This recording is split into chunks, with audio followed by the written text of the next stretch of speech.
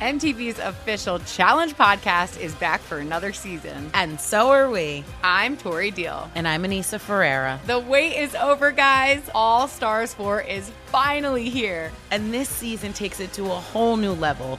Old school legends, modern power players, and ex-lovers are all competing in Cape Town, South Africa for the prize of $300,000. And we're going to be right here along with you fans, covering every episode on the podcast. Listen to MTV's official Challenge podcast on the iHeartRadio app, Apple Podcasts, or wherever you get your podcasts.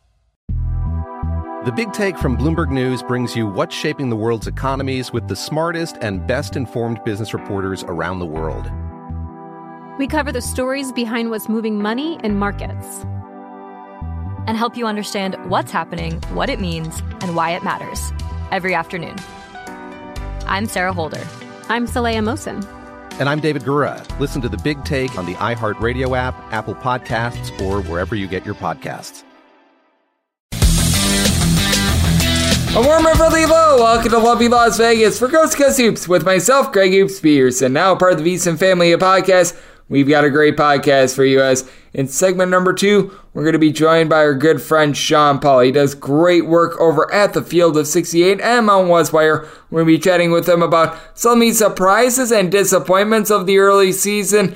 Got to be highlighting how, well, awful Florida State and Louisville are, and the fact that they're actually going to be playing later on this week, so that is going to be an unenviable game, and we do have one really unenviable game for Monday that I'm going to be hitting in bank shots, and we're also going to get his thoughts, Sean's thoughts, on some of the games that we're going to be getting on Monday as well. And then in the final segment, like I said, picks and analysis on every single game as we do it, those bank shots. If you do have a question, comment, segment idea, what have you for this podcast, you have one of two ways to be able to throw those in. First one is my Twitter timeline at @unit_81. Keep in mind, letters EM, they mean does not matter. So as per usual, please do send these into the timeline. The other way is find an Apple Podcast review. If you rate this podcast 5 stars, it is very much appreciated. Then from there, you're able to fire whatever you'd like to hear on this podcast by that 5-star review. Did not get in any Twitter questions today, but we did have a great day of college basketball on Sunday. So let's take a look back at it, try to find some trends, and try to get to know these teams a little bit better. Games from yesterday is Greg buzzing about. Here is the rowdy recap. The day started in London, England with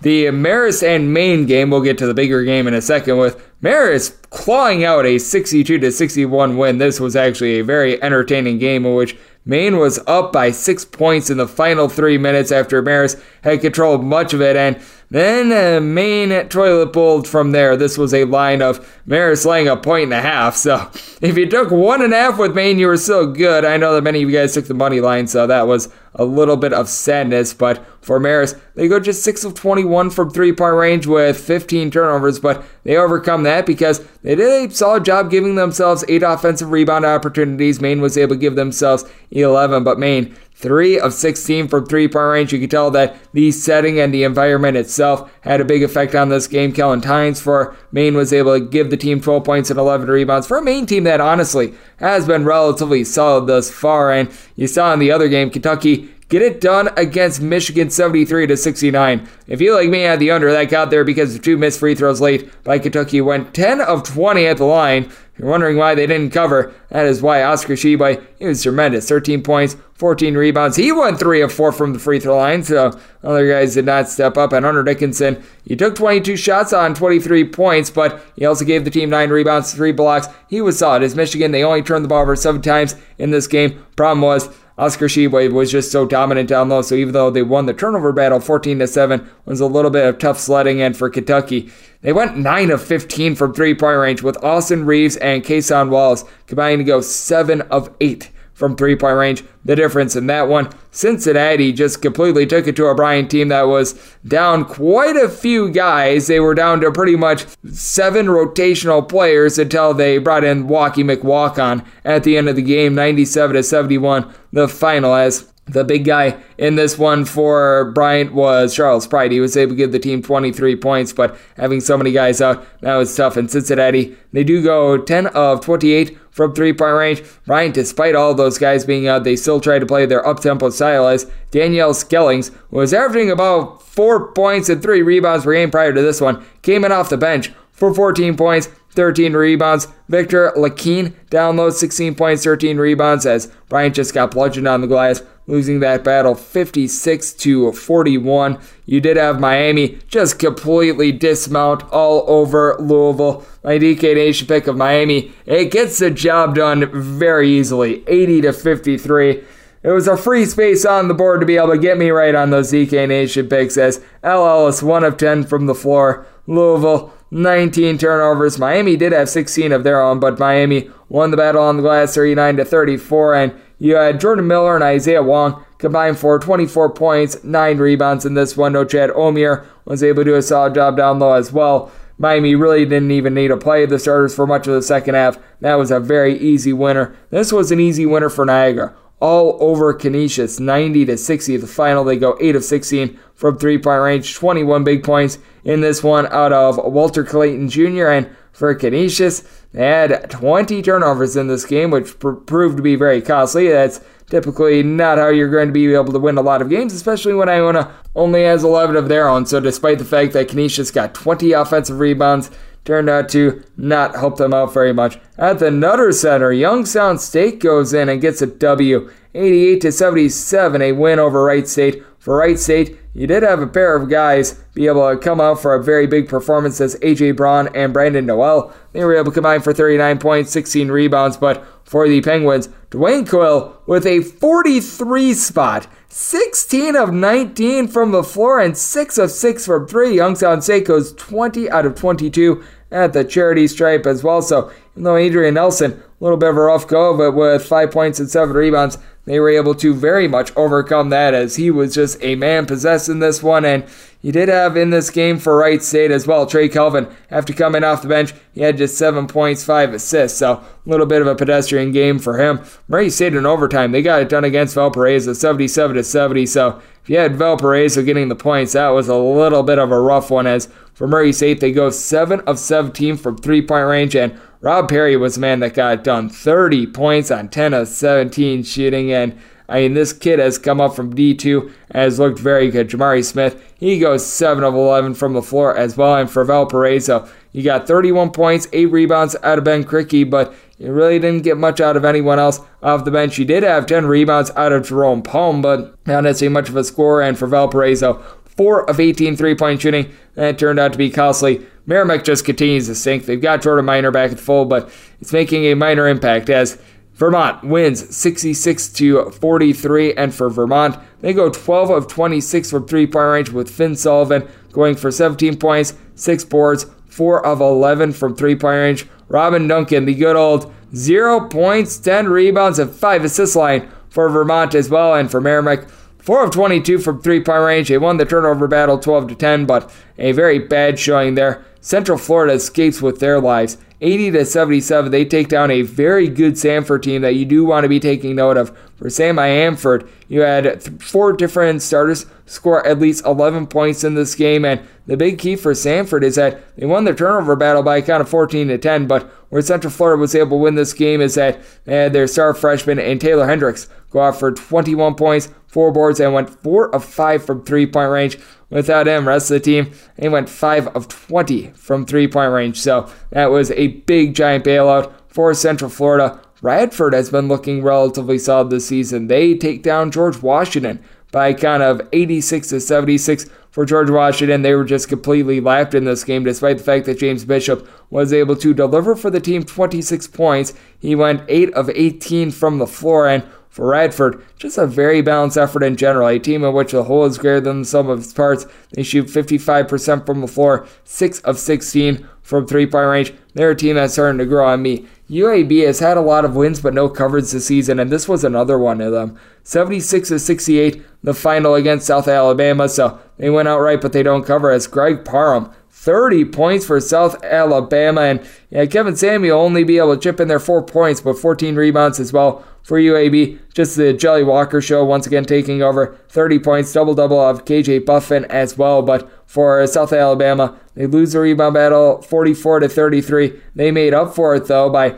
being able to do a solid job with Parham being able to make some outside shots. They went, as a collective, 8 of 22 to be able to hold in that one. Florida, they take down Stetson by a count of 89-51. A Stetson team that is playing at one of the slower tempos in all of college basketball, but Florida has been able to cover a lot of these bigger spread numbers. They go 11 of 22 from three-point range. Nobody scored more than 14 points in this game, as Will Richard off the bench did that, but a very balanced effort in general against a Stetson team that had already knocked off a Florida team in Florida State. So that was incredible for them. And with North Carolina, what has been incredible is the way that they have lost 4 games already this season. 80-72. Virginia Tech gets it done. North Carolina, one of the biggest bustaroonies of the early college basketball season, and I believe that the only game that they have covered to this point was that game against James Madison a little bit earlier in the season, as North Carolina, 3 of 17 from three-point range. They should be a little bit better with their three-point shooting at some point, as R.J. Davis, Caleb Love, they combined for 36 points, and Pete Nance gave the team a double-double, as Armando Bacot did not play in this game, so do take note of that. But Justin Mutz, 27 points, 11 rebounds, 4 assists, Mr. Versatile for Virginia Tech, as Vatek, they went 7 of 19 from three-point range. Tennessee just completely pummel Alcorn State, 94-40 the final in this one for Alcorn State, 1 of 16 from three-point range. And this is not a terrible Alcorn State team either. Alcorn State, they already have a win to their credit over Stone Cold Stephen F. Austin on the road, and they also took down Wichita State on the road as well. But for Tennessee, they just did a great job with their defensive execution. Alcorn State, 22 turnovers to 13 made buckets, and for Tennessee, every one of their starters reached double figures in this one. Florida Gulf Coast, a win and cover against Florida International, 74-65. Got a little bit airy late, as Florida Gulf Coast was very much in control of this game. As a matter of fact, they were up 16 with 3:20 to go, but they were able to get there for you. With Purdue, it all depended upon your closing number, as they were at some point 18 points in which they were laying. They closed in a lot of places right around 20, 89-70. They take down Minnesota. Zach Edey, Giant of the Earth, very good performance once again. How about 31 points and 22 rebounds? Yeah, he had 22 rebounds. Minnesota had 21 rebounds as a team. He out-rebounded Minnesota all by themselves. I remember Oscar Tshiebwe did this last season against Western Kentucky. I can't remember the last time I've ever seen something like this in a game involving 2 power conference teams. Yeah, Jamison Battle chip in there 21 points for Minnesota. Was able, at the very least, hold within arm's reach throughout much of this one, so you give a little bit of credit where credit is due, but I mean, a tremendous performance there. Oregon was able to go on the road. They were able to get a cover against UCLA, 65-56 the finals. Oregon actually led at the half. Things fell apart for them late due to 15 turnovers, and UCLA only had 9, and UCLA also controlled the glass, 36-25. And a big reason why is that every UCLA starter had at least 4 rebounds in this affair as well. Jalen Clark has been able to do a nice job filling it up. He had 14 points, so that has been big for UCLA, and it's just been a case in which Will Richardson has not been himself this season. 13 points, 5 turnovers, 1 of 3 3-point shooting. If Oregon's going to be able to reach their true potential, they're going to need him to play a little bit better. We're going to talk about this team a little bit later on with our good friend Sean Paul, but Northwestern State, the Demons, they get it done against Southern Miss, 84-82. Southern Miss was a slight favorite in this game, and they entered undefeated. Northwestern State is now 7-2, by the way, as DeMarcus Sharp, he was sharp. Took 25 shots, but he hit 12 of them, 32 points. You're able to get 10 rebounds down low out of Jalen Hampton. This Northwestern State team has really been able to provide you with a whole lot of value. They've already got a road win against Stephen F. Austin as a 20-point underdog against TCU. They got the job done outright, and I believe that Northwestern State has covered every one of their games, perhaps aside from that game against Texas Tech, but even that game against Texas Tech, I think they were catching 28, so Northwestern State off to a really good start. And for Felipe Haas, he was out there for Southern Miss, giving the team 23 points. You did have 19 points, 12 rebounds out of DeAndre Pinckney for a Southern Miss team that they've been one of your better cover teams in all of college basketball as well. Utah in overtime, they got it done against Washington State, 67-65 the final, as Utah goes 7-14 from three-point range. Washington State 4 of 30 from three-point range. That is one where you figured that there was going to be a little bit of three-point shooting regression with this Washington State team. TJ Bamba was shooting over 50% from three-point range, but boy, did it hit at a really bad time, as Washington State, they lost the rebound battle by 1, but they won the turnover battle 19-12. against Utah, but for Utah, you had the Carlson brothers really do a solid job. Brandon Carlson had 6 turnovers, but Ben Carlson, despite the fact they had 0 points, he did a nice job hauling in their 10 rebounds. That turned out to be the difference to be able to get the ball to some of these scorers, and they were able to put the biscuit in the basket. Washington, they were able to put the biscuit in the basket too. They take down Colorado by a count of 73-63. As for Washington, 7 of 19 from three-point range, 16 points apiece out of Cole Bajema and Braxton Mia, a couple of afterthought guys that have entered the program in recent years via the transfer portal. And for Colorado, the incredible inconsistency of this team continues at the very least. Unlike their last game, they were down big and they just could not claw their way back. They actually made this thing, I believe, a 2-point game with about 4 minutes to go, and then Washington, they were able to restore order as they did have Giovanni Holiday be able to give the team 15 points, but lots of battle down low. That allowed for the win for Washington. Rice with a little bit of a stunner. They close as about a 5-point underdog against Texas State, and Texas State, well, they lose by a count of 83-71 against a Rice team that went 12 of 21 from three-point range. Total sizzler there. Rice loses the rebound battle by a count of 32-29, but for Texas State, just 4 of 14 from three-point range. Mason Harrell, 23 points, and I've been liking this Texas State team, but very silently, Rice is now 6-2, granted against lesser competition, but Quincy Alveri giving the team 30 points. Very good sign there. Very good sign for Florida Atlantic. Even without Elijah Martin, they get it done against Eastern Michigan, 101-73, as they go 12 of 24 from three-point range. Florida Atlantic does. Brian Greenlee, 10 of 11 from the field for 23 points. And for Eastern Michigan, Amani Bates, 29 points, 6 boards. He did go 0 of 7 from 3, but he was able to do his part, and nobody around him helped out as Eastern Michigan lost the rebound battle 44-27. Looks like it's going to be a long year in Ypsilanti, but going to be a good year for Florida Atlantic. And then you had Iowa State. They were able to take down St. John's by a count of 70-60 for the Johnnies. They had 20 turnovers in this game and 19 made field goals. Not a recipe for success. And then Caleb Krill, he was just grilling this St. John's team. 7 points, 7 boards, pair of assists. Iowa State, they are now 7-1 to begin the season, but they've been another one of your really good cover teams, as well as I believe that they have now covered 6 out of their first 8 games. Meanwhile, for St. John's, they've been incredibly inconsistent, and that inconsistency, it does linger. Hartford, they're right now looking like a fade. They lose their Brown, and they are unable to cover 11 at home by a count of 65-51. Just a really sad state of affairs out there. And as for the late games, you saw some favorites in the Big Ten not necessarily have a good time of it. Actually, you had one underdog in the Big Ten have a very, very good time of it in Nebraska. One not so good in Michigan State. Let's get to Nebraska first, who they go on the road and they take down Creighton 63-53 in what might be the most improved defense in all of college basketball. And how big is it that Derek Walker's back in the fold? 22 points and 8 rebounds in 23 minutes since he has been back. Nebraska has allowed 67 points or fewer in 3 out of the 4 games that he's been out there on the floor.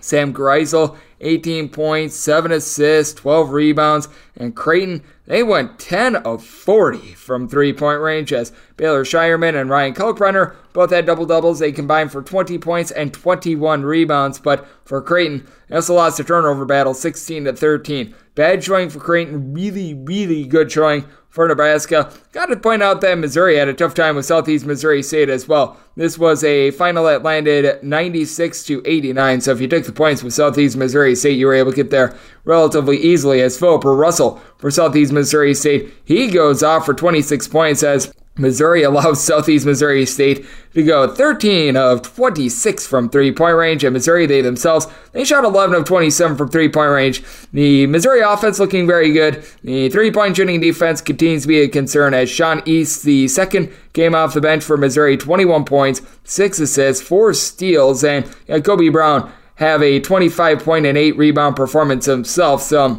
both goods and bads on that front. You did see Northwestern go on the road. They took down Michigan State 70-63 as Michigan State 8 of 22 from three-point range, but big thing for them is that they've lost the rebound battle by a count of 31-30. They've lost the turnover battle 13-12, and the best player on the floor on this day belonged to Northwestern, Boo Buie. 20 points, 5 boards, 3 assists. He did have 4 turnovers, and he did have a little bit of help with Chase Odiche and Ty Berry, combining to be able to combined to go for 6 made threes as they attempted a grand total of 14 in total. That was able to lift them, and for Northwestern, they also won 21 of 24 at the free throw line. Easier said than done on the road. USC, they barely squeak one out against Oregon State, 63-62 the final. It looked like Oregon State might be able to win this game outright after they got up double figures in the first half. To the credit of USC, they were able to come back, but man, this was one where USC is probably going to want to forget about it because they lost the rebound battle by a count of 34-23. You could tell that they're missing Vincent Iwuchukwu out there, and for Oregon State, they went 10-22 from three-point range. The star freshman in Jordan Pope, he goes 3 of 7 from 3, 11 points, and then Dexter Akano, 17 points, 6 assists, so he was solid. And for USC, they did turn the ball over just 6 times. That pretty much bailed them out in this one. I'm doing this as San Francisco is currently getting drilled by 20 points against Utah State. I have to do this before the Greg Peterson experience. And if you like me at Arizona State, this one was a relatively tough one. As Arizona State, they get it done, but they covered much of this game and they only win by a count of 68-64. Arizona State was up 7 with about $1:35 remaining and could not hang on for the cover. As Stanford, they go just 6 of 27 from three-point range, but for Arizona State, 17 turnovers, they proved to be costly as Frankie Collins, he was able to be back in the fold in this one. I know that there were some injury concerns there, but he was able to give the team 11 points, 5 assists, Warren Washington, 10 rebounds down low, but for Arizona State, they themselves go 4 of 23 from three-point range, so not so savory on that front. And what has been savory in terms of betting on college basketball has been unders this year, although we've been seeing a little bit of an over binge here in the last 7 days. 157 overs to 143 unders in the last 7 days, so 52.3% of games going over the total. And we have seen in this time span a relatively 50-50 split between home teams and road teams. Home teams covering 51% of the time, underdogs and favorites. You've had underdogs go 149, 147, and 4 against the spread, so it's relatively even Stevens. But what has really been hitting this season has been those home underdogs against the spread, as home underdogs against the spread 188, 149, and 6 against the spread. That is 55.8%, and overall for the season, home teams covering about 51.6% of games and unders, 691 of them to 662 overs. You've got a few pushes thrown in there as well, I believe. Something like 25 in total, so about 51% of games thus far this season have went under. So that's what we're getting right now in college basketball, and that's what we're seeing in general. Coming up next, we are going to be having my good friend Sean Paul of the Field of 68. Sean does a great job taking a look at college basketball, and we are going to be diving in on Monday's games along with some of the disappointments and surprises that we've seen thus far this college basketball season. On the flip side, right here on Coast to Coast Hoops with myself, Greg Peterson, now a part of the Beeson Family Podcast. If you love sports and true crime, then there's a new podcast from executive producer Dan Patrick and hosted by me, Jay Harris, that you won't want to miss. Playing Dirty: Sports Scandals. Each week, I'm squeezing the juiciest details from some of the biggest sports scandals ever. I'm talking Marcus Dixon, Olympic gymnastics, Cain Velasquez, salacious Super Bowl-level scandals. Join me on the dark side of sports by listening to Playing Dirty: Sports Scandals on the iHeartRadio app, Apple Podcasts, or wherever you get your podcasts. What's up, everybody? This is Stephen A. Smith. When I'm not at my day job, First Take, you can find me in my studio hosting the Stephen A. Smith Show podcast. Tune in every Monday, Wednesday, and Friday, at the very least, as I bring you all new episodes that feature the biggest headlines in the world of sports, pop culture, business, and politics. You'll hear my unfiltered opinions on those nauseating Cowboy fans, the chaos in Washington, D.C., and trending topics on social media, as well as my straight shooter interviews with top celebrities and game changers. And I occasionally give out love advice. Yes, it's true. If you want to know my true feelings about something, I'll give it to you straight.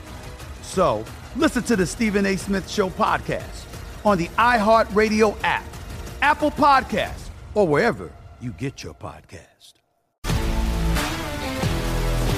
If you love sports and true crime, then there's a new podcast from executive producer Dan Patrick and hosted by me, Jay Harris, that you won't want to miss.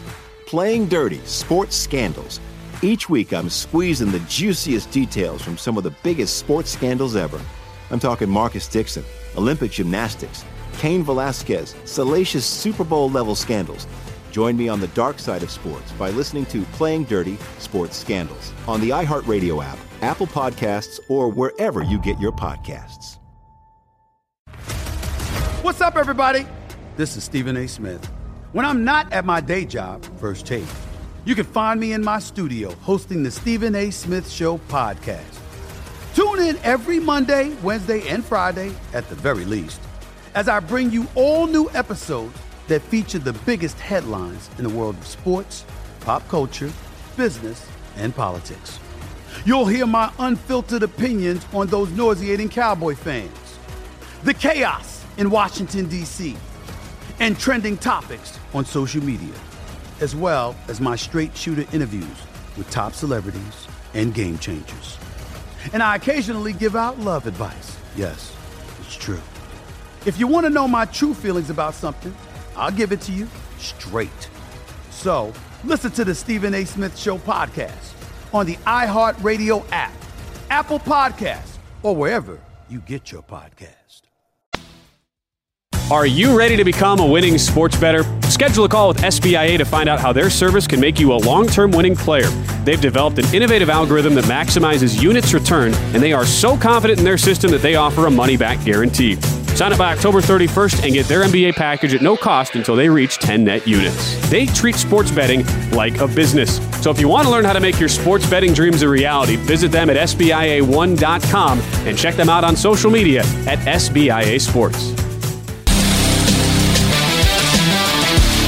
And we're back here in lovely Las Vegas for Coast to Coast Hoops with myself, Greg Hoops Peterson, now part of the VSiN family of podcasts, and it is great to be joined by our guest as we've got Sean Paul aboard. He does a great job over at the Field of 68, taking a look at the great game of college basketball. On top of that, he does amazing work just as one of the better minds that you're going to find in all of college basketball. Does a great job with his mid-major poll, which I am actually one of the voters on, and so it's a whole lot of fun taking a look at some of the smaller schools and some teams that you want to be taking a look at right now because they're going to be a force in March. And Sean also does great work over there at Mountain West Wire, and you're able to follow him on Twitter at Sean Paul CBB. That is SEAN on Sean, and always great to have you aboard. Thank you. Yeah, glad to join you again, Greg. You know, it's been an interesting start to the college basketball season, so we'll definitely have some topics to talk about here. It certainly is, and in terms of what we've all seen this season, what have been some of the bigger surprise teams, like with Nebraska going on the road against Creighton and doing what they did on Sunday? They, to me, are a surprise team because expectations for Nebraska certainly were not high. Being able to get a performance like that, that is very solid. I know that you were tweeting about Northwestern State. They stand out to me, but just overall across the board, what are some of the teams that have been impressing you, whether it be to the positive or the negative? I mean, we can start with the two teams you just named right there. Nebraska, they're really experienced. I mean, you look at Derek Walker. I'm pretty sure he's 25 years old. He's been in college for a really long time. You then have Sam Griesel, who's a really solid point guard. He's 6'7", but he can run the show. He's a great rebounder. He's not a great shooter, but he can fill up the stat sheet. He can defend. He does everything well. And then you have guys like Casey Tominaga. You have C.J. Wilcher. You have not very much depth, but your experience. And in a game like this where Creighton was clearly the more experienced team, it kind of showed. They have that veteran presence. They don't fold under pressure. Well, Creighton looked like the more inexperienced team, which they are. I mean, last year they had a ton of freshmen in there. Now a lot of those guys are sophomores, like Ryan Nembhard and Trey Alexander and Arthur Kaluma. But Kaluma was really bad in this game. He only had 2 points. He didn't make a single shot from the field. And the depth for Creighton is also a little bit concerning for me because you have Francisco Farabello. He had 16 in this one. That was his best game with the Blue Jays. But besides that, they didn't have a single bench point. They need more out of Mason Miller. They need more out of Sharif Mitchell. Because at some point, it's going to be like the St. Bonaventure factor from last year. Eventually, these starters are going to tire out, and Creighton needs to figure out the depth. They need to figure out what they're going to do on nights they're not shooting great. It was just an off night for them, but Nebraska's been pretty impressive so far. I don't think they're a tournament team, but clearly they're a team that can play spoiler a little bit. In Northwestern State, one of the biggest things that is underestimated when a coach gets hired is the connections they have in recruiting. And that's exactly what happened with Corey Gibson. He comes over from Missouri State, and he brings over 3 Missouri State guys with him. DeMarcus Sharp, who had 30 the second straight game, Isaac Haney, who can really shoot it from outside, and Jamonta Black, who was huge in the win over TCU earlier in the year. He has done a great job getting those guys over, adding a few other transfers, adding Gage Prim's brother, former Missouri State star. He added his brother coming in, Dane Prim. I think Northwestern State is clearly the favorite in the Southland at this point. I think they're better in Texas A&M Corpus Christi. They just have so much talent for a Southland team. I think it's going to be really hard to knock them off this season. Yep, I am right there with you on Northwestern State. The fact that they were able to have all those guys coming in together is something that I did like. As joining me on the podcast, we do have Sean Paul. And Sean, when it comes to something like Northwestern State, because you just mentioned it, it's the Missouri State coaching staff that really took over. They brought in 3 guys from Missouri State. We're seeing it with Iowa State right now. They're bringing in multiple guys from St. Bonaventure. Heck, I take a look at Southern Miss, a team that we were talking about on your show. They brought in 2 guys from Mercer, and Felipe Haas and Neftali Alvarez. I do think that that's a big way to be able to have some returning experience and, for lack of a better term, be able to have chemistry right away, bringing over multiple guys in the transfer portal that are from the same school. Perhaps you've got a coach that they're bringing in their own guys. We're seeing that with schools like Missouri. Obviously, LSU had to go that route as well with Matt McMahon. And I do think that it's something that is really working in this day and age of college basketball. It definitely is. I mean, Arizona State, they brought in some guys from Nevada. You just have a lot of teams. I think part of it is like the friendship that some of these guys build. They want to be with their guys, and some of them that decide to enter the transfer portal maybe is a bit of a package deal, like with Jaron Holmes and Osuna Shunahi. Maybe they were a bit of a package deal, both ending up at Iowa State, a team who pulled off a really impressive win over St. John's. But I do think connections and having the camaraderie with some of your former teammates can really benefit teams who recruit like a package deal of guys. I think that's big in recruiting and big in the transfer portal. Yep, I am totally in agreement with you there. And like you mentioned, with Northwestern State, they are one of the beneficiaries. And we've been talking a lot about the good, Sean.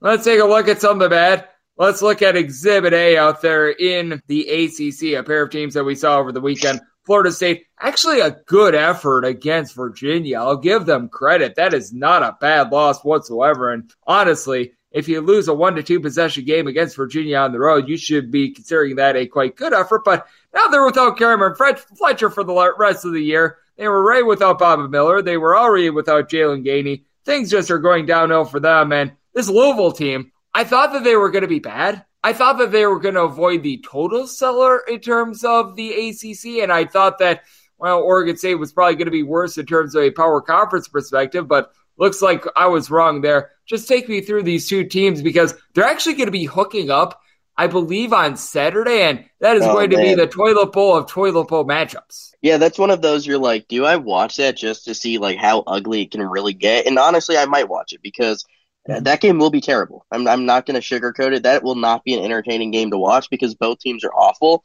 but they're awful for different reasons. Florida State's big reason of it has been because of injuries. Now you're without Cameron Fletcher. You're already without Bobby Miller, who's suspended, a really dumb suspension by the NCAA. But then you also have Jalen Gainey, who's supposed to be a really good front court player. He's done for the season. They're just so depleted in the front court. Naheem McLeod is 7'4", but he's not that good of a player. And then you have a handful of other guys that aren't really front court players that are probably going to have to play up there. You're going to play Tom House maybe at the 4, maybe even go like a super small ball 5 and play him at the 5. Not a lot there for this Florida State team, and it's just because of injuries, but they should just air it out from outside with Caleb Mills and Darren Green and see what happens. But Louisville just lacks the talent. They just did not recruit the portal the way they should have.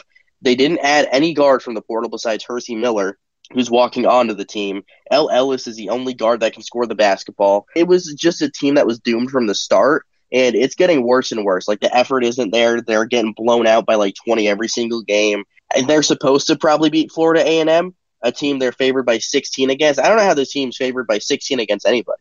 I mean, they could be playing a D2 team. I'm not sure they could be favored by 16. But they're projected to be 6-25 according to KenPom this year, even though they only have 2 wins slotted. So I'm not really sure how that works. But I can't see them winning a whole lot of games this year. They are the worst high major team in college basketball. They are one of the worst offenses in all of college basketball. Just a rough team. Yeah, it's just so bad. I mean, I didn't think that things were going to be great for Louisville to start with, and that's what happens when your backcourt is El Ellis, and also El Ellis. But that said, oh boy, I mean, there's just no telling how bad it's going to be this season. So we shall see there. As joining me on the podcast, we do have Sean Paul. And Sean, it is not necessarily going to be the most rambunctious of slates on Monday, but that said, I mentioned it, you do the mid-major poll, and a team that has been creeping up more and more in that mid-major poll that we do, that is Kent State. They're going to be on the road. They're going to be facing off against Gonzaga, and Gonzaga, currently I'm finding them as a 15.5-point favorite, and I do feel like a lot of this is just the preseason expectations around Gonzaga, and I think that they need to figure things out at the point guard spot, and they're going up against a Kent State team that, forget about mid-major guards, this guy's one of the best in all of college basketball, period, and Sincere Carry. I think that this is a fascinating game. Would I be surprised if Kent State is able to pull it off? Absolutely, but I don't think I'm crazy in thinking that Kent State can cover this number and perhaps play Gonzaga to single digits. I could see it. I think Gonzaga probably wins by double digits, but I'm not sure if it's going to be 15, and that's because Kent State is a terrific defensive team. They held Houston to 49 points. They're 6-2 on the season. They held South Dakota State to 68 points the other day. They have a top 55 defense in college basketball. They force a ton of turnovers. They're a really bad rebounding team, though, which isn't an area that Gonzaga is going to really succeed in. But for Gonzaga, if you look at it from their standpoint, they need a get-right game really bad. I know they're 5-3. The losses aren't bad. They don't have a bad loss. All the top 10 caliber teams. But at some point, you have 3 losses, and we're not even a month into the season. So you have to start stringing together wins, and you have to figure out if Julian Strawther can actually be a number 2 option for a national title winning team, because so far it's been a really hit or miss. That's what he's been throughout his career. He's certainly talented. He's the most talented player on this roster from an NBA standpoint, but he was just so inconsistent against Baylor. He was great against Kentucky, but he's had so many up and down games. Gonzaga needs him to be that consistent guy that can go hit 3 or 4 threes in a game and not go 3 for 14 from the field. They need him to average 15 plus a game, but do it consistently, not have a game where he's getting 25 and a game where he's getting 5. He needs to be that consistent scorer next to Drew Timme. Nolan Hickman catches a lot of flack, and I was part of that on Twitter recently. He made a few bad decisions down the stretch, and I think that really overshines, I guess, what he did, the good in the game against Baylor the other day. He had 8 assists. He had some really good moments, but at the end of the game, he made a few really bad decisions, like driving to the basket, shooting it with 20 seconds left on the shot clock. That really lost them the game, in my opinion. That's something Andrew Nembhard would never do, but Nolan Hickman has to limit some of those mistakes, and he and Strawther really have to step up if Gonzaga is going to turn this around. Yeah, I totally agree with you. I do think that the biggest issue for Gonzaga right now is just sloppy play in the backcourt. You mentioned the bad decision-making at the end of that Baylor game. That certainly did cost them. And something else I think is of fascination is, I know that I mentioned it a little bit earlier, you do some writing over there out Mountain West Wire, and the Mountain West in general has been very intriguing. You saw New Mexico get a really good win a few days ago against St. Mary's. I like the way that they're forming. San Diego State, as we know, has always been a defense-oriented team, but they seem to be a little bit different this year. Boise State, they got a nice win over the weekend against Texas A&M. What do you make out of the conference as a whole? Because I still think that San Diego State is the team to beat, but with San Diego State, they just don't seem to be the same team that they've been in seasons past, and I don't know if it's necessarily for the better. The conference is definitely better than I thought it would be. I thought San Diego State would just run away with it, and I still think they largely will. I mean, they're 23rd in KenPom. They're still really good defensively. They're so much better offensively. They just haven't shot the ball well this season. They're shooting 31% from deep. Matt Bradley hasn't been consistent like he was last year. Darion Trammell, though, has been great. Like in late game situations, he's really been the guy instead of Matt Bradley, which I think benefits the Aztecs long term. Nathan Menza has been great. Micah Parrish has hit some big shots like he did against Irvine the other day.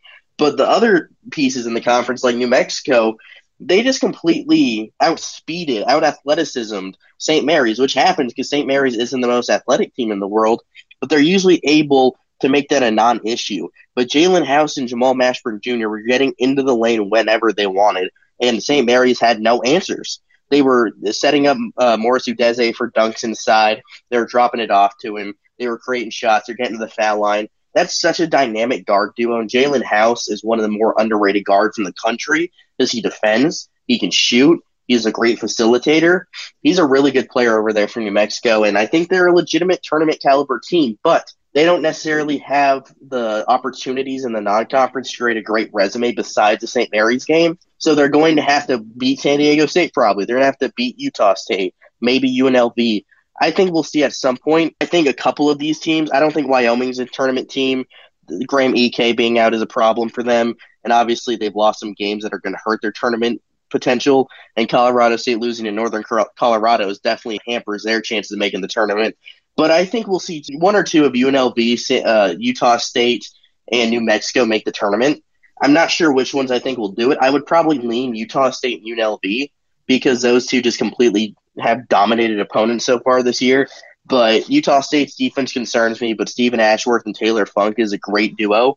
And UNLV is just elite defensively. They're one of the best defensive teams in college basketball, and they're scoring the ball a little better than I expected. They smothered San Diego, a really solid Toreros team. So I think UNLV is a team to keep an eye on too.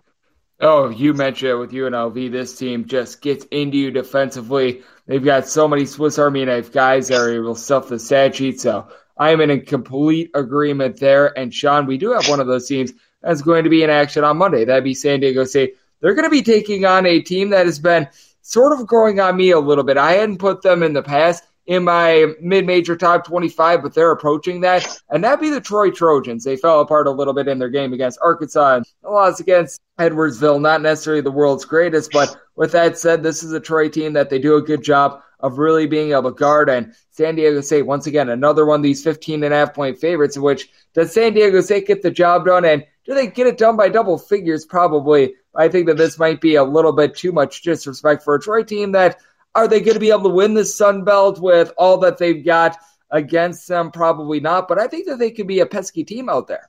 Yeah, I mean, Troy won 20 games last year, but lost two big pieces, F.A. Odigi and Duke Dean, who both transferred. But they've been pretty competitive so far this season. They're 6-3. They obviously lost to SIUE, but they competed. That 13-point game against Arkansas, not indicative of how close that game was. That game was really tight for the entire contest. Yeah, Troy fell apart the final 5 minutes. Yeah, I mean, it was close. But obviously a loss to St. Thomas isn't great either. But potentially being like 15 to 17-point underdogs, I think Troy can cover that. I'm just not sure if San Diego State can completely outscore a solid defensive team like Troy in that one. You have guys like Nelson Phillips and Christian Eugene, who are both very solid players over there. And then you have Amar Muhammad and Kiefer Punter, who have both been pretty solid so far this season. I think Troy has enough to stay relatively competitive in that game. I think San Diego State probably takes it by like 11 to 14 points. It won't be super close throughout the game, but I think Troy can stay within 15 to 17 range. I do think so as well. Unfortunately, I will not ask you about IUPUI versus UW Green Bay because I'll be doing a breakdown in the next segment, and that's more lip service than that game deserves. So we are already serving that on this podcast, and you always serve us well when you join this podcast, Sean. You do absolutely amazing work over there at the Field of 68, taking a look at all things college basketball, whether it be the smallest of the small teams or the biggest of the big. Let the good people at home know it's all on tap for you now. People can follow along on social media and other platforms. Yeah, just follow me on Twitter at SeanPaulCBB, and you'll see pretty much everything I do. You'll see it over there. Sean does absolutely terrific work following this great game that we all know and love, and every time he joins this podcast, delivers great insights. A big thanks to him for joining me on Coast to Coast Hoops, now part of the VSiN Family Podcast. Coming up next, it is that time of the podcast to give you picks and analysis on every game on the betting board for this college basketball Monday as we hit some bank shots. If you love sports and true crime, then there's a new podcast from executive producer Dan Patrick and hosted by me, Jay Harris, that you won't want to miss. Playing Dirty: Sports Scandals. Each week, I'm squeezing the juiciest details from some of the biggest sports scandals ever. I'm talking Marcus Dixon, Olympic gymnastics, Cain Velasquez, salacious Super Bowl-level scandals. Join me on the dark side of sports by listening to Playing Dirty: Sports Scandals on the iHeartRadio app, Apple Podcasts, or wherever you get your podcasts. What's up, everybody? This is Stephen A. Smith. When I'm not at my day job, First Take, you can find me in my studio hosting the Stephen A. Smith Show podcast. Tune in every Monday, Wednesday, and Friday, at the very least, as I bring you all new episodes that feature the biggest headlines in the world of sports, pop culture, business, and politics. You'll hear my unfiltered opinions on those nauseating Cowboy fans, the chaos in Washington, D.C., and trending topics on social media, as well as my straight-shooter interviews with top celebrities and game changers. And I occasionally give out love advice. Yes, it's true. If you want to know my true feelings about something, I'll give it to you straight. So, listen to the Stephen A. Smith Show podcast on the iHeartRadio app, Apple Podcasts, or wherever you get your podcast. If you love sports and true crime, then there's a new podcast from executive producer Dan Patrick and hosted by me, Jay Harris, that you won't want to miss. Playing Dirty: Sports Scandals. Each week, I'm squeezing the juiciest details from some of the biggest sports scandals ever. I'm talking Marcus Dixon, Olympic gymnastics, Cain Velasquez, salacious Super Bowl-level scandals. Join me on the dark side of sports by listening to Playing Dirty: Sports Scandals on the iHeartRadio app, Apple Podcasts, or wherever you get your podcasts. What's up, everybody? This is Stephen A. Smith. When I'm not at my day job, First Take, you can find me in my studio hosting the Stephen A. Smith Show podcast. Tune in every Monday, Wednesday, and Friday, at the very least, as I bring you all new episodes that feature the biggest headlines in the world of sports, pop culture, business, and politics. You'll hear my unfiltered opinions on those nauseating Cowboy fans, the chaos in Washington, D.C., and trending topics on social media, as well as my straight shooter interviews with top celebrities and game changers. And I occasionally give out love advice. Yes, it's true. If you want to know my true feelings about something, I'll give it to you straight. So, listen to the Stephen A. Smith Show podcast on the iHeartRadio app, Apple Podcasts, or wherever you get your podcast. If you love sports and true crime, then there's a new podcast from executive producer Dan Patrick and hosted by me, Jay Harris, that you won't want to miss. Playing Dirty: Sports Scandals. Each week, I'm squeezing the juiciest details from some of the biggest sports scandals ever. I'm talking Marcus Dixon, Olympic gymnastics, Cain Velasquez, salacious Super Bowl-level scandals. Join me on the dark side of sports by listening to Playing Dirty: Sports Scandals on the iHeartRadio app, Apple Podcasts, or wherever you get your podcasts. What's up, everybody? This is Stephen A. Smith. When I'm not at my day job, First Take, you can find me in my studio hosting the Stephen A. Smith Show podcast. Tune in every Monday, Wednesday, and Friday, at the very least, as I bring you all new episodes that feature the biggest headlines in the world of sports, pop culture, business, and politics. You'll hear my unfiltered opinions on those nauseating Cowboy fans, the chaos in Washington, D.C., and trending topics on social media, as well as my straight shooter interviews with top celebrities and game changers. And I occasionally give out love advice. Yes, it's true. If you want to know my true feelings about something, I'll give it to you straight. So, listen to the Stephen A. Smith Show podcast on the iHeartRadio app, Apple Podcasts, or wherever you get your podcast.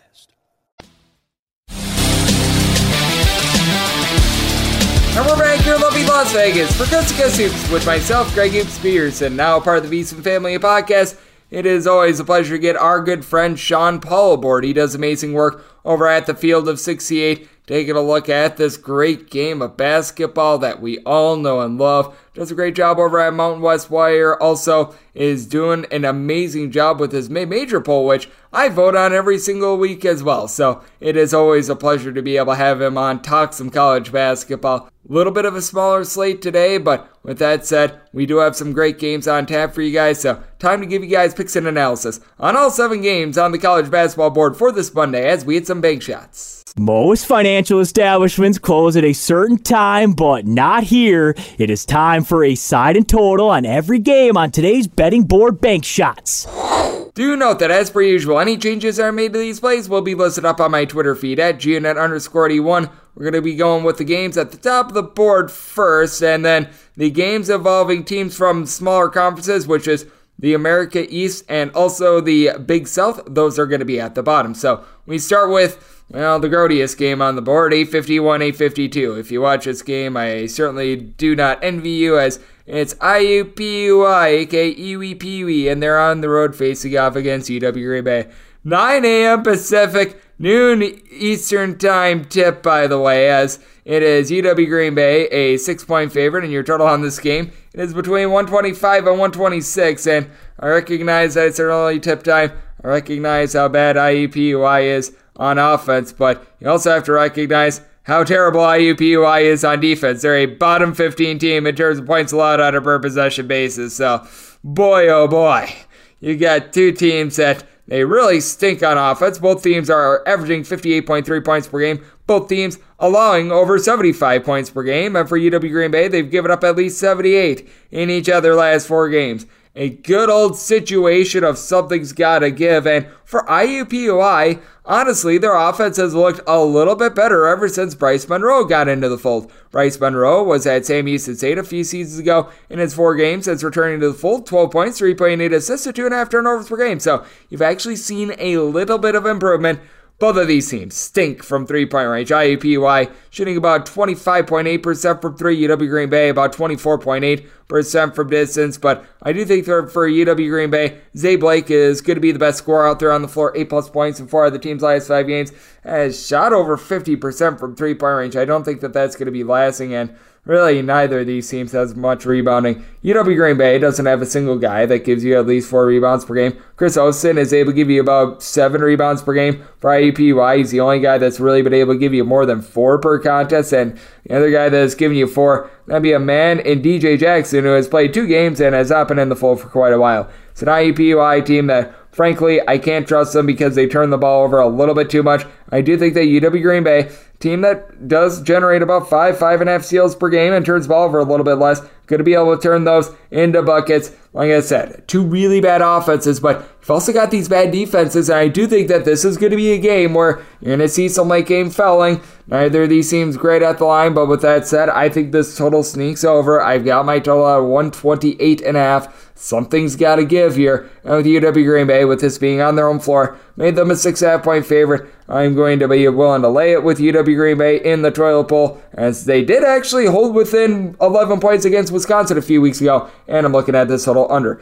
853, 854. This is the DK Nation pick, as Kent State is on the road facing up against Gonzaga. Gonzaga between a 15.5 to a 16-point favorite. Total is between 153.5 and 154. I set Kent State as a 13.5-point underdog. I'm going to be willing to take the points, and that is going to be the DK Nation write-up. I also do like this total under, as I set my total at 154, but I do think that we're pretty close in terms of this total. I'm going to be seeing how it moves overnight. Hopefully it goes up a little bit further, so that way I can get a bit more value on the under, as Kent State is actually a top 35 team in terms of points allowed on a per possession basis, and I honestly think that the point guard for Kent State here is better than that of Gonzaga, and that'd be Sincere Carey. And he sincerely has given this team 19 points, 3.5 boards, 5 assists, 2.8 steals per game. It's a Kent State team that as a whole, they're shooting 36.5% from 3-point range. You've got Giovanni Santiago and Malik Jacobs. Combined shoot about 37% from 3. Santiago, a little bit more of a shoot-first guy, 9 points per game. Jacobs, stat sheet stuffer, 4 steals with 13 points, 3.5 boards, and 3.5 assists. And then Laurent Hornbeek is going to have a tough time down low against Drew Timme. He's able to give the team 6.7 points and 7 rebounds per game. Drew Timme leaves something to be desired defensively. Offensively, he has still been able to give this team 18.5 points per game. He's the Drew Timme that we all know and love on the offensive side of things, but coming off of just 9 points and 5 rebounds in that game against Baylor, and 6 rebounds or fewer in 3 out of the team's last 4 games as well. So leaving something to be desired there. It was pointed out by our good friend Sean Paul, exactly what I've been noticing. Nolan Hickman has had a little bit of a rough go of it in terms of decision making. I will say only 1.9 turnovers per game. It's not like he's been a walking turnover. He's got 5 of them in the team's last 4 games, but he also had as many points as myself in that game against Baylor. That would be a big giant 0. Julian Strauss, third, Rasheer Bolton. These guys are combined for 26 points per game. Both of these guys shooting over 40% from 3-point range, so they've been rock solid there. And for Kent State, they're going to be playing against a team that has a tempo that they're not necessarily used to. But that said, with this Kent State team, they already played against Houston. That was a 49-44 game that took college basketball back to the dark ages, but they were able to hold in there on that one. And for Gonzaga. They come in just 2-6 against the spread. They've clearly been a little bit overvalued. Kent State 6-1 against the spread. I do think that Kent State going to be able to hold within the number. I think Sincere Carey going to do a good job in the backcourt to keep the team at bay. At 154 or more, I'm going to be looking at the under. DK Nation write-up. That is on Kent State getting the points. 855, 856 on the betting board. It is Troy and the men of Troy are on the road facing off against San Diego State. San Diego State, a 15.5-point favorite. Dawn's game is between 135.5 and 136. I set my total at a 135. You do have a Troy team that they're a mid-tempo team that they've been able to do a good job defensively, and I do think that San Diego State going to look to get back to what they've always done, playing defense. Now, San Diego State actually a top 40 team in terms of possessions per game, and like I was saying with our good friend Sean, I don't know if this is for the better for San Diego State. They're shooting 35.5% from three, but you've got Matt Bradley down to about 11.5 points per game. It's been Darian Trammell who's really been able to come up big for the team, 13 points, right around 3.5 assists per game, but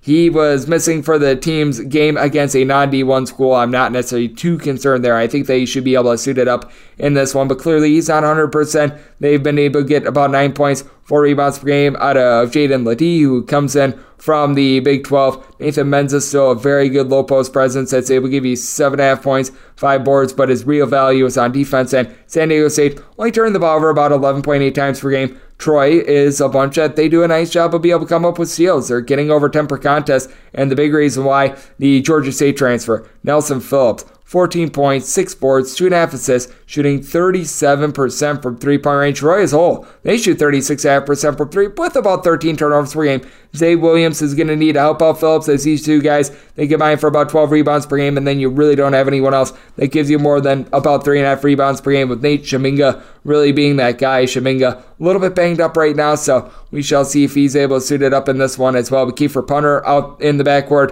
about 2.5 assists per game, shot 94% of the free throw line. Troy does leave a little bit of something to be desired with their outside shooting, but Amir Muhammad was come in from the non-D1 level, has been able to give the team 3.5 assists, some stability. Both of these teams, they play a little bit more up-tempo, but both of these teams, they do a good job defensively. I do think that San Diego State pulls away a little bit late, but I think that 15.5, just too lofty here. So I might total 135. I'm looking under, and with San Diego State could only make them a 12.5 point favorite, so taking the points. This is the last game on the normal Las Vegas betting board before we hit the extra games, and this is 857, 858. Portland is going to be playing us to North Dakota State. The Bison are a 15-point underdog with your total between 154 and 154.5. I did set my total at 145.5. North Dakota State has been sped up quite a bit this season, but I attribute a lot of that due to the teams in general that they played, as this is a North Dakota State team that oftentimes they're looking to play a little bit more slow, a little bit more controlled, and with their 1-8 start to the season, scoring 71 points or fewer in every one of their games against a D1 opponent, I do think that they're going to look to throttle down, as this is just not North Dakota State basketball at this point.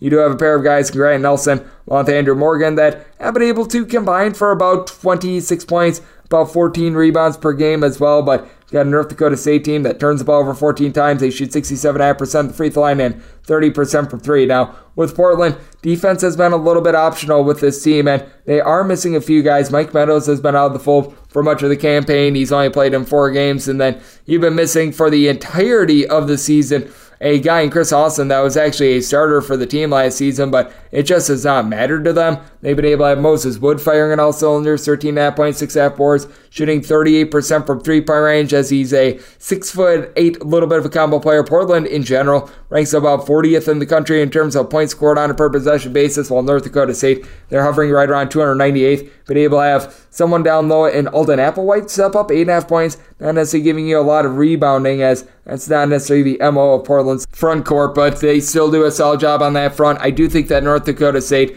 with all their size, they're going to look to play this a little bit more slowly, a little bit more under control. Portland has done a solid job in general of being able to cut down on some of the turnovers that did hurt them last season, and this is a very big ball control team, with Tyler Robertson really being the head of the snake. Does it all right around 6'5", 6'6", 16.5 points, 5.5 boards, 6 assists per game. And then you do have Christian Sojourn. He comes in from Georgia Tech, 12 points per game, shooting 43.5% from three, as a little bit of a stretch combo player. And I do think that with North Dakota State, you're going to be able to have Brock Scumberg be able to give you just enough Devo will hold in there in the backcourt. You really don't have that one main facilitator outside of Skungberg, who's been able to give you about 2.5 assists per game, shooting in the mid-30s from three-point range, 11 points per game. But I do think that North Dakota State going to look to throttle down in this circumstance with having a little bit of a height advantage. Semi-total at 145.5. I'm looking under. And Portland could only make them an 11.5-point favorite, so taking the points. Now we get the extra games. The normal betting board picks are complete, but there are some extra games today, so we go into the bonus. We go to 306, 595, 306, 596.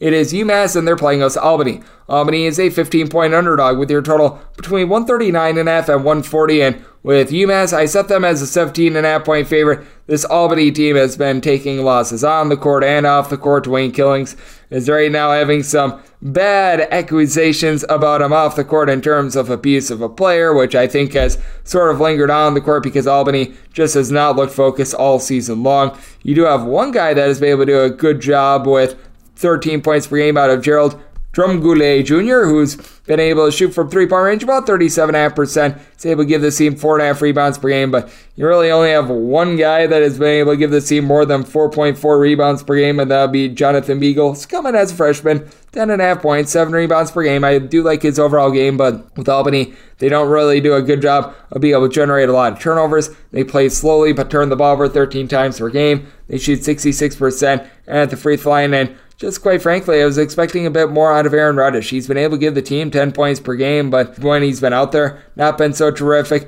Looks like he's a little bit banged up and is unlikely to be in the fold for this game. And Malik Eadman, who comes in from Merrimack, just has been a little bit of a disappointment. And for UMass, they're playing a little bit more slowly than you saw Frank Martin's team at South Carolina play last season, but it has been, in my opinion, for the better. You've got Noah Fernandez, who does a good job controlling the backcourt, 11.5 points, 3.5 assists, very good three-point shooter, as he and Matt Cross combined to shoot about 42.5% from three. Cross 10 points, 5.5 rebounds per game. Now, I will say this about UMass. They're not necessarily dominant down low. Wildens Levike has been able to give you about 5.5 boards, 2 blocks per contest, but they aren't necessarily barreling down the hatches there. But TJ Weeks, guy with 6'6" size, shooting 50% from three-point range. He's been able to contribute 10 points per game. And UMass has been one of the better defenses in all of college basketball. They don't necessarily get a lot of steals, but they do a good job with their on-ball defending. They shoot 39% from three-point range, and they should be able to take it to an Albany team that right now just all out of sorts and is a little bit banged up with the injury to Aaron Reddish, and frankly not having much in the backcourt in terms of facilitating the balls. Albany does not have a single player averaging more than 2 assists per game. So I'm willing to lay with UMass, set them as a 17.5-point favorite, semi-total 137.5. Albany playing very slowly, and UMass, they aren't playing that same tempo that Frank Martin did at South Carolina, so looking under and looking to lay it with the Minutemen. 306, 597, 306, 598. Long Island is going to be playing us UMass Lowell. Lowell is a favorite of 13 points, and your total on this game is anywhere between 144.5 and 145. Considering Towson was a 20-point favorite when they went to Long Island a few days ago, and Long Island was able to cover that game, they're pretty much telling you that UMass Lowell is between 6 and 6.5 points worse than Towson, and I don't necessarily agree with that. UMass Lowell has a really good backcourt. Everett Hammond is able to give you 12.5 points, 6 boards, a steal per game. It's a collective that shoots 37.5% from three-point range. UMass Lowell has been one of the better mid-major defenses in all of college basketball, and they go up against a Long Island team that they look to play very fast. But they are 361st in the country in terms of points scored on a per-possession basis. So even though they play fast, it's not necessarily resulting in a lot of points. And I mean, it's not even the shooting itself for Long Island. Long Island actually shoots in the mid-30s from three-point range, 36% to be exact, as you've got Keon Brooks along with Marco Melitic. They've been able to combine to shoot about 39% from distance. Burns is able to give you 10.5 points, 6 rebounds per game, and Melitic about 15.5 points per game. The problem is, outside of Burns, you really have one other guy that gives you more than 4.7 rebounds per game, and Jacob Johnson comes in after being a starter at UMKC last season, and he's been able to give the team 10 points per game, shot 57% from three-point range, but they've also been able with a little bit of an ailment. Trey Wood was able to get back out there against Towson. He did have 8 points in that game, so that is a nice little addition for this team, but on the UMass Lowell side is significantly more size, as you've got the gentleman from Pittsburgh in Abdul Karim Kulabi, who's been able to register 15.5 points, 9.9 boards, Not necessarily much of a shot blocker, but that's why you've got Max Brooks, an all AEC defensive player from last season. 10.5 points, 6.8 boards, nearly 2 blocks per contest. And then Yuri Covington, who comes in from William & Mary, to be able to cut down on those turnovers, shooting 40% from three-point range. Ayinde Akeem has been a little bit off his game recently ever since he had his double-double of 18 points and 11 assists against Sacred Heart. He's had 10 points or fewer in every game ever since then, but still is a rock-solid piece out in the backcourt as well. I think that Long Island, a team that has been able to shoot it from three-point range, but to be able to get those threes is turning the ball over 16.5 times per game, is going to have a tough time with this UMass Lowell team that they just have so many guys with active hands, getting 8.5 steals per game. They themselves turn the ball over a little bit, but Long Island, just one of the lesser defensive teams in all of college basketball. I think that's going to be a rough go of it for them. UMass Lowell is, in my opinion, one of the more impressive mid-majors in all of college basketball. I'm willing to lay up to 15.5 with them. So looking at Lowell, and I did set my total at a 147.5. You've got a Long Island team that is looking to play very up-tempo. UMass Lowell team that they've really cranked up their tempo as well. So looking at the over to go along with the points, and we wrap things up with 306-599, 306-600. It is Charleston Southern. They're going to be playing us to Kennesaw State. Goals, in the words of our good friend Lane Kiffin, as Kennesaw State is a 3.5-point favorite. Your total on this game is between 139 and 139.5. And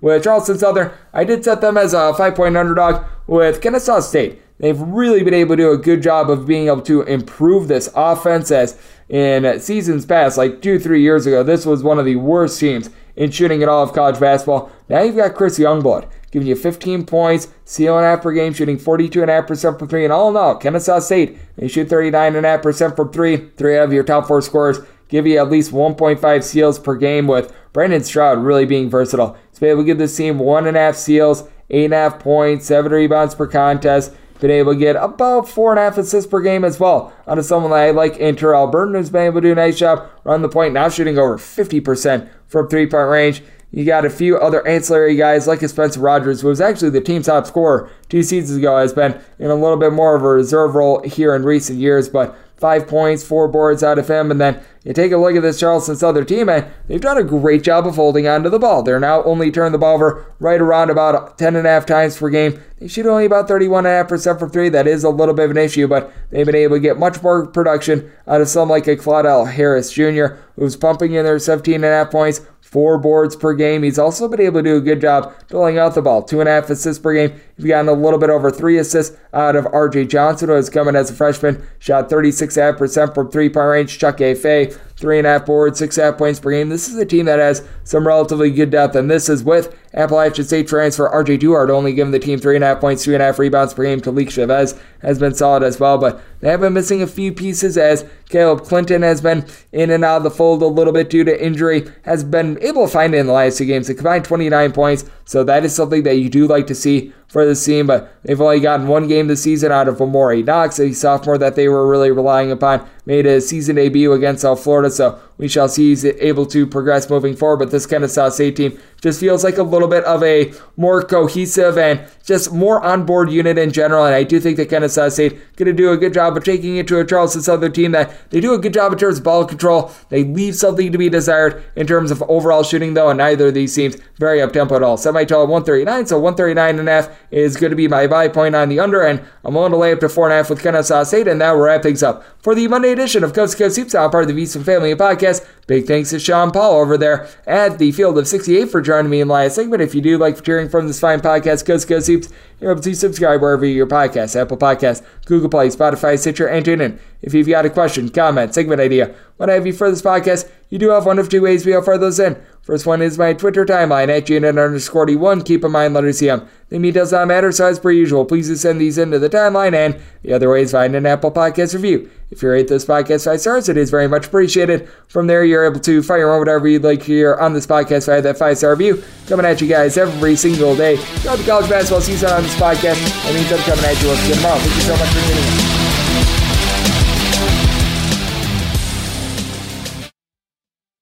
MTV's official Challenge podcast is back for another season. And so are we. I'm Tori Deal. And I'm Anissa Ferreira. The wait is over, guys. All Stars 4 is finally here. And this season takes it to a whole new level.